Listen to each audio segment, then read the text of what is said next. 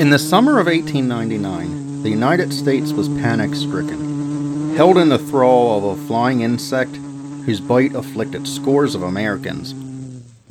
But did it ever even exist? Hysteria ensues in episode 31, The Kissing Bug.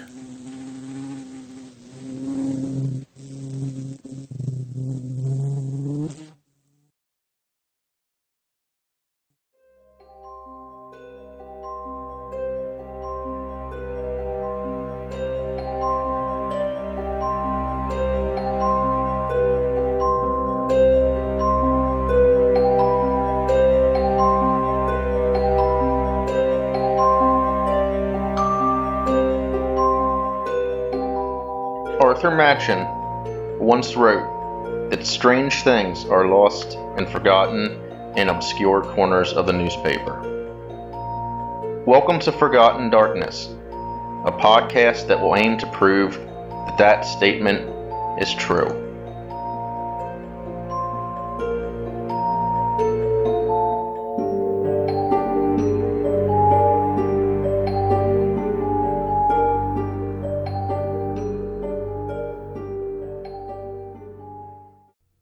First things first, this episode's a little different than the other ones so far.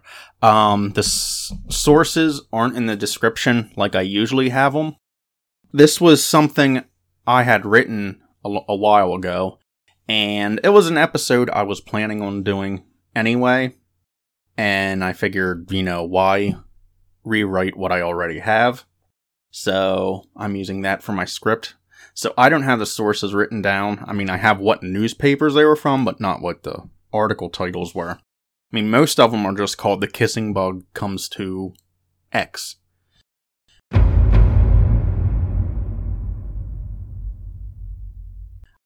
The year 1899 was a troubled time. The Spanish-American War had given way to the Philippine-American War in April.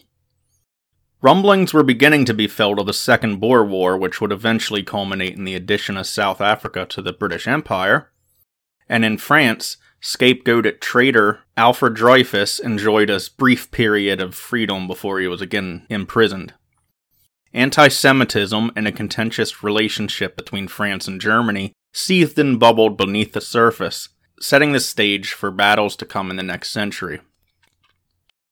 These tensions, worries, and fears may each have played their part in the development of a unique and problematic hysteria that gripped the United States. I've managed to find no reports of the panic from foreign lands, and in fact nary a mention in the foreign press, in the summer of 1899. The so-called kissing bug. The panic, so named because the titular insect was reputed to oftentimes bite its victims on the lips, although the hand or eyelid was also a common spot for the bite, is by definition one of the most Fortean phenomena, as it was one of those discussed by Charles Fort in his quadrilogy of Chronicles of the Unexplained, more specifically in 1932's Wild Talents. Fort cited only a handful of cases from the populated centers of the East Coast. The ensuing hysteria was revisited only rarely in the literature of the bazaar since that time, most significantly in Hilary Evans and Robert Bartholomew's 2009 book, Outbreak, The Encyclopedia of Extraordinary Social Behavior, which, by the way, I wholeheartedly recommend to anyone interested in the effects of mass hysteria. Evans and Bartholomew cited mainly the same cases discussed in Fort, however. Something that has been lacking in the literature is a sense of just how mass the hysteria really was, spanning the entire United States from coast to coast. But at the same time it was a hysteria, the stories of the kissing bug, I think, were based on very real insects. Countless tales of bugs captured came in that summer. Many are consistent with each other. And of course, the effects of being bitten were markedly consistent with each other as well. The tale formally starts over a period of a few days in June. A Washington, D.C. crime reporter, James F. McElhone, had been monitoring reports from city hospitals of anomalous admissions.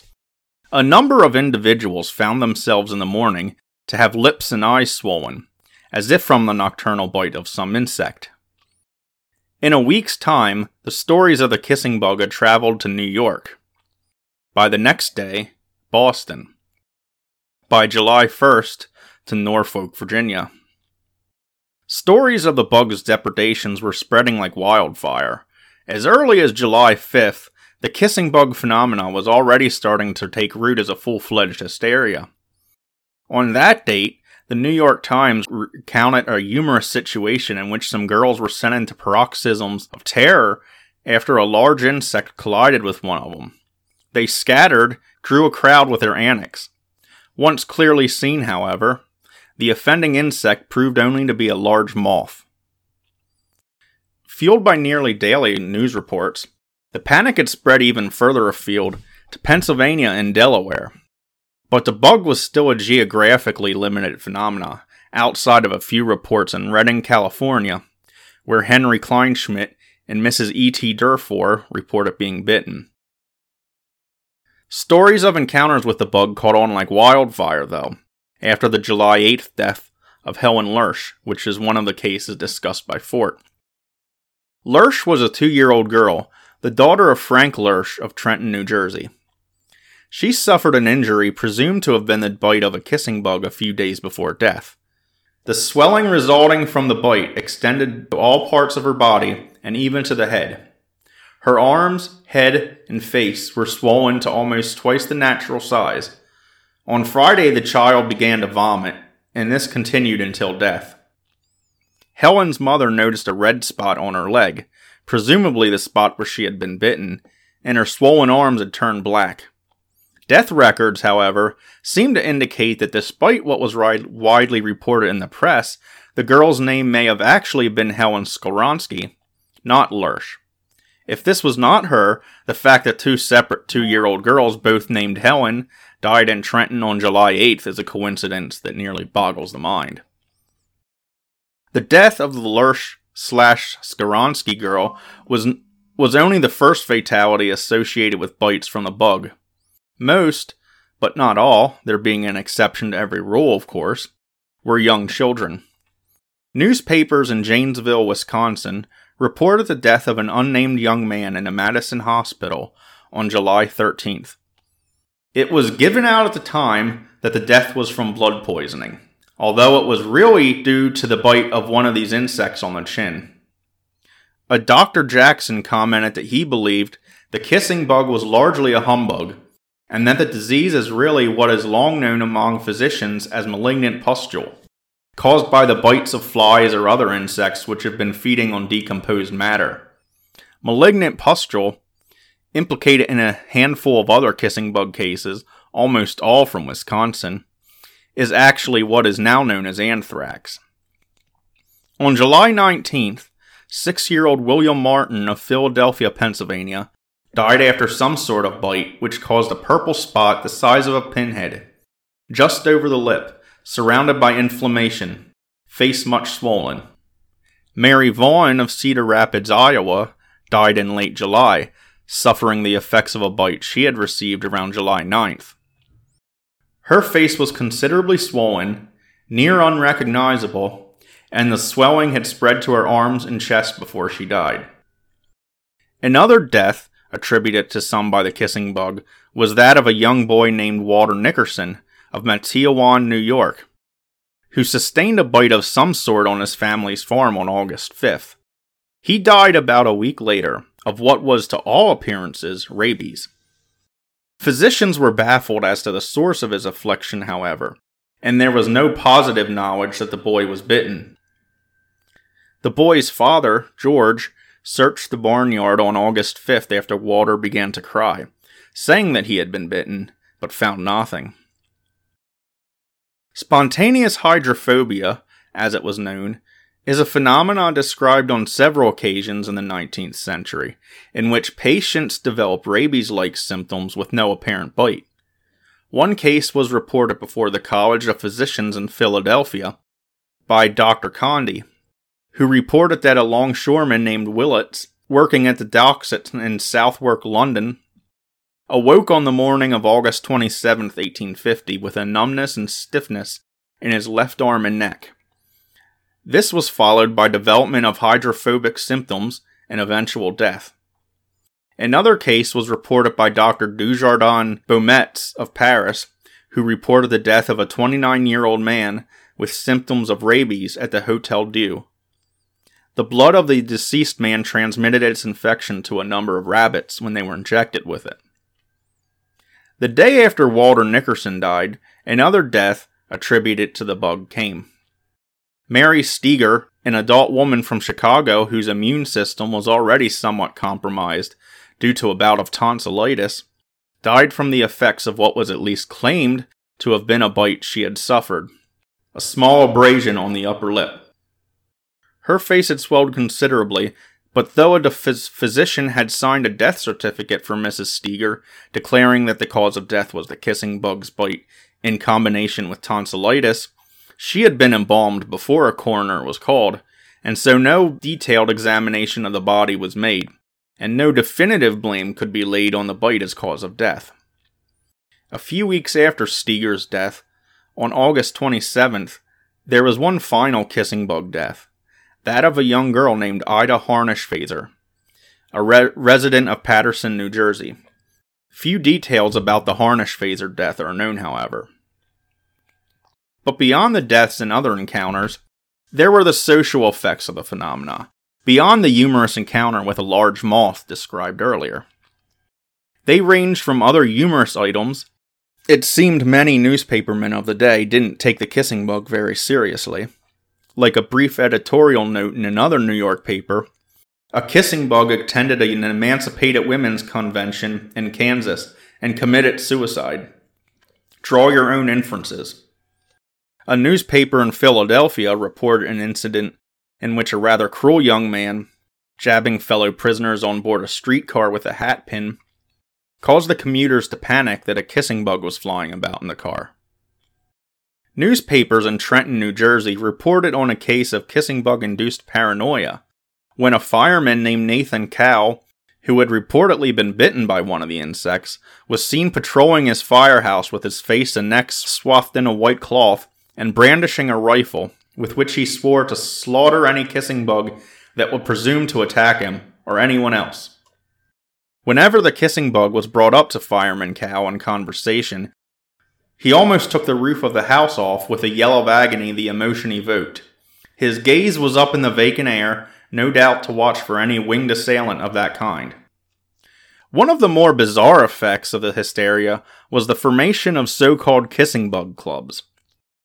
One existed in Lebanon County, Pennsylvania, where on July 6th Isaac Baver captured one of the bugs and gave it to a man named J. Frank Smith.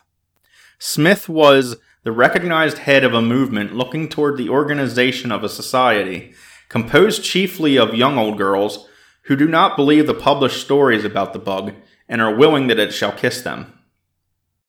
It was said that members of the society were to draw lots to determine who had the dubious honor of being bitten.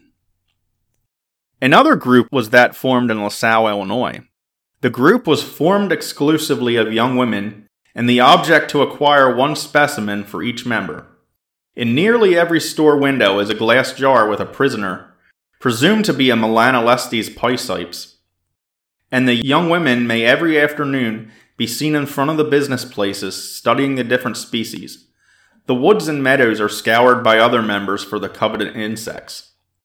Melanolestes piscipes was the scientific name given to the kissing bug by many, and although newspapers regularly mentioned that the name was unknown, it is in fact a real insect, and a moderately common one at that. More on that later, however. Several regions were not to be outdone by the kissing bug and created new tales to rival it. During the 1899 panic, Maine farmers told of Sunkhauser flies. A Sunkhauser was a ferocious big fly that infests the flats and meadows about Sunkhausen Deadwater, a place in the Penobscot River. They are 4 times the size of the famed mosquitoes of Jersey, and any Maine man will back one of them against a dozen kissing bugs in a fair stand-up fight. Folks in Philadelphia, Pennsylvania, reported encounters with what they called a strangling bug. Frederick Shortland, Edward McAleer, and Robert Taylor were loafing about when Taylor's dog was attacked by some sort of large brown insect. Shortland struck a match and held it near the bug, which left the dog and dashed at the throat of the men. The other two tore the insect off of Shortland's throat. The strangling bug was said to be about 2.5 inches in length, brown, with a long pair of pointed claws. But this was far from the only encounter. Philadelphia had been virtually inundated by the bug. Swarms of them were to be seen near street lights and crawling up men's pant legs and down the necks of women and children. A plague of the bugs swarmed around street lights in Doylestown, just north of Philadelphia, and J.W. Newman captured one near a local hotel. Heavy body and wings, and pointed bill, with which it sucks the blood of its victims. Another one was captured by Thomas Fields, warden of the prison in nearby Media. When the bug and a mouse were placed in a jar together, the bug in a minute made a sudden dash upon the neck of the mouse, and stung it in such a way as to cause it to keel over dead, the bug hanging on to it and sucking its blood. The strangling bug, it was said, had come to the United States from North Africa. Far from an exotic African import, however, the strangling bug, from all descriptions, appears to have been none other than the insect colloquially named toe biters or alligator ticks, the giant water bug, of family Belostomatidae. The physical description is quite accurate. Giant water bugs are quite threatening in appearance. They are usually harmless to humans, though like the assassin bugs that were the likeliest identity of the kissing bug, they are capable of delivering a nasty bite if startled. Their bite, in fact, has a reputation as one of the more painful insect bites. They have 2 clawed appendages with which they grasp prey, biting it with their beak and sucking out the liquefied insides like a spider. Water bugs are known to feed on fish and even small turtles quite routinely. They are known for swarming around streetlights placed too close to the water. For this reason, many fish hatcheries have rules about electric lights in the vicinity of the water, not wanting to attract bugs which may feed on the young fish. In the following years, however, more variations were to follow. In August 1901, residents of Berwick, again in Pennsylvania, reported a new menace, the ankle bug. As its name suggests, it bit people's ankles, and a number of persons have been crippled as the result of its bite. A few years later, Indiana newspapers reported on the emergence of another flying new pest.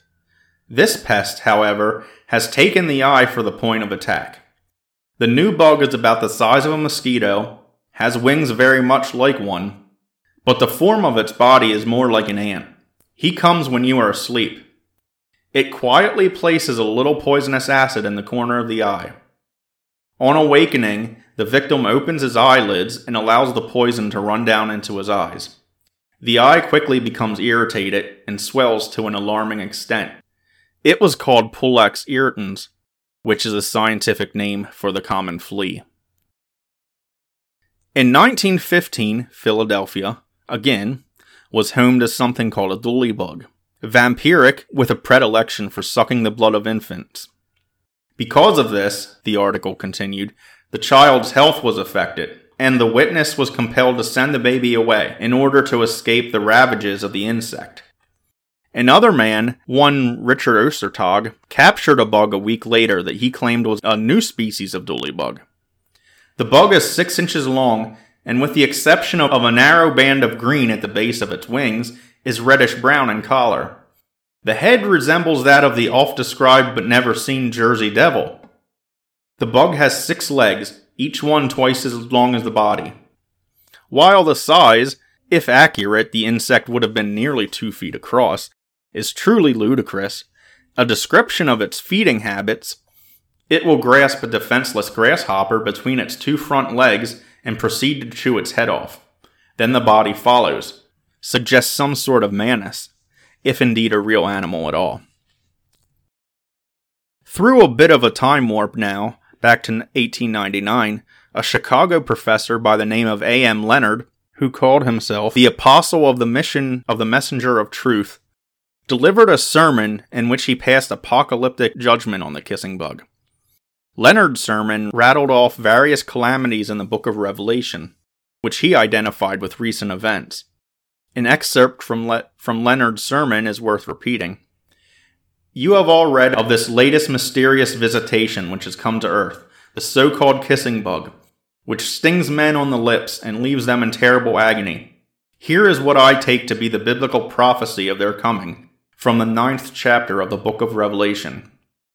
And there came out of the smoke locusts upon the earth, and unto them was given power, as the scorpions of the earth have power.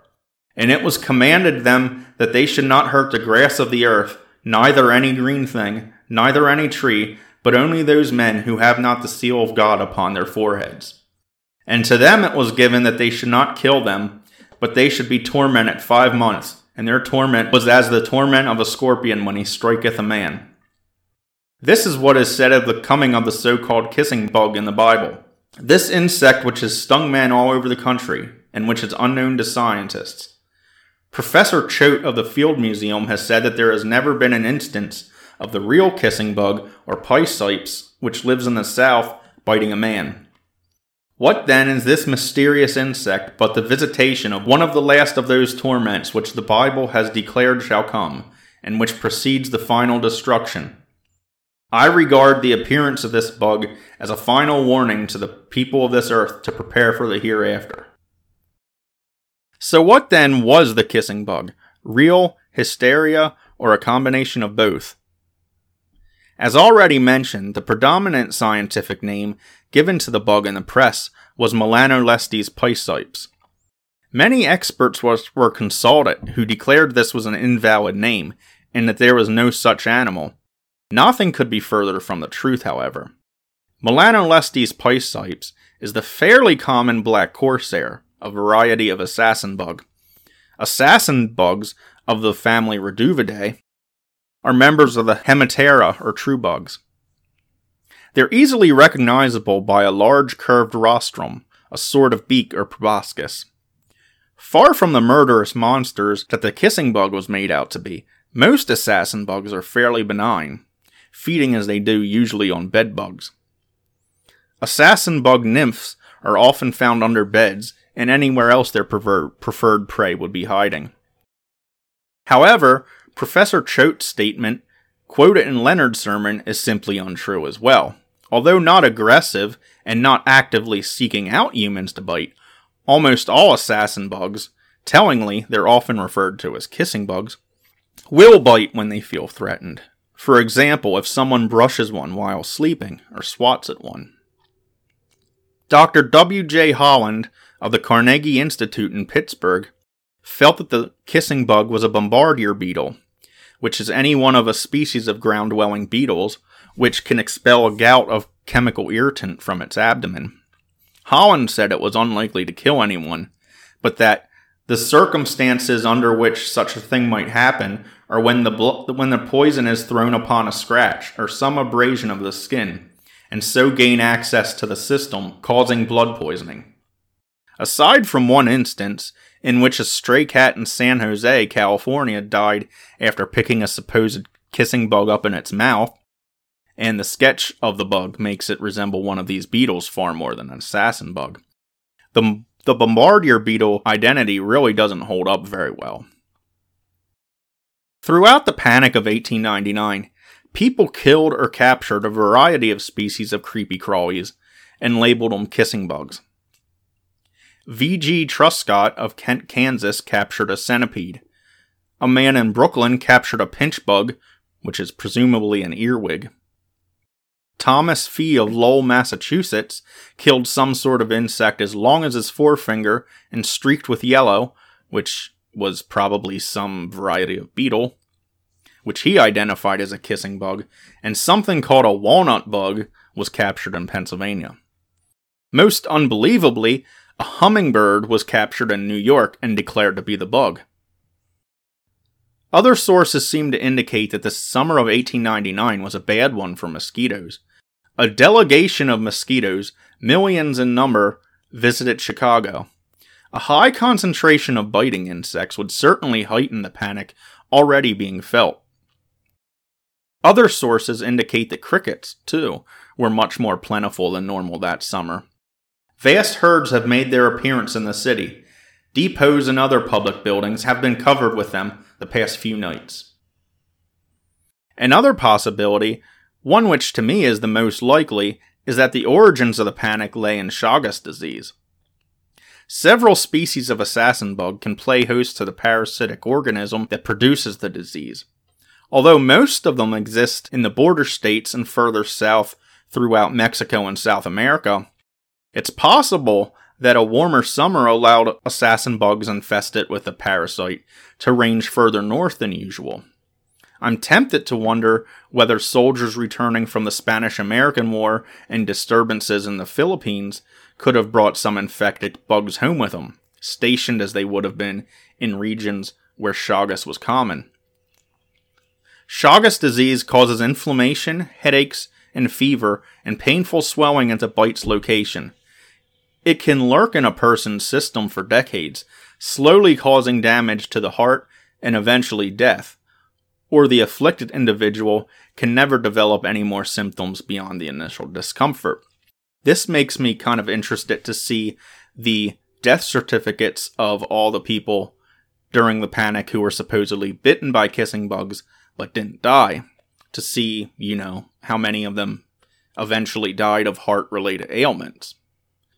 An old man named Drobick from Arizona told of the kissing bug, which was locally known as a Hualapai tiger. There are a good many of Hualapai tigers. They have a habit of crawling into blankets. You won't feel them at work, but the next morning you will find bumps the size of walnuts where they have stung you. First time I heard about the Hualapai tiger was at the Golden Gem Mine in the Surbat Mountains, then operated by A.W. Clapp. June, July, and August are the months in which those insects are most obnoxious in Arizona, said Clapp. Another old-timer, Jerry Loudermilk, had a run-in with a Hualapai tiger in Arizona. At Kirkland, while on a long hiking trip, he was bitten on the upper lip. A large, hard swelling about the size of a $50 developed, and Jerry took to a hotel bed for 2 days, suffering from fever, weakness, and nausea. All these symptoms are consistent with early symptoms of Chagas. That, then, is my contention, that the kissing bug phenomenon was a hysteria at the heart of it all. But one, very much, based on a real bug that was actually biting people, just wasn't, maybe, quite so widespread as the media would have had you believe. The instances of deaths recorded are interesting, in that they are all very small children, or the previously ill.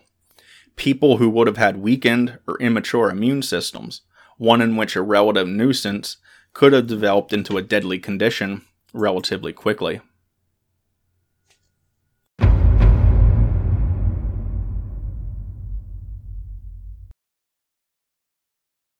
And that's the end of this episode. If you have a question, a comment, or if you know a lesser-known story that you'd like to see covered, leave a comment on the podcast page. Post it to our Facebook page at Forgotten Darkness Podcast, or send it to our email at forgottendarkness77@gmail.com. We're also on Twitter at Forgotten Darkness Podcast. And so, until next time, this is Andrew, signing off.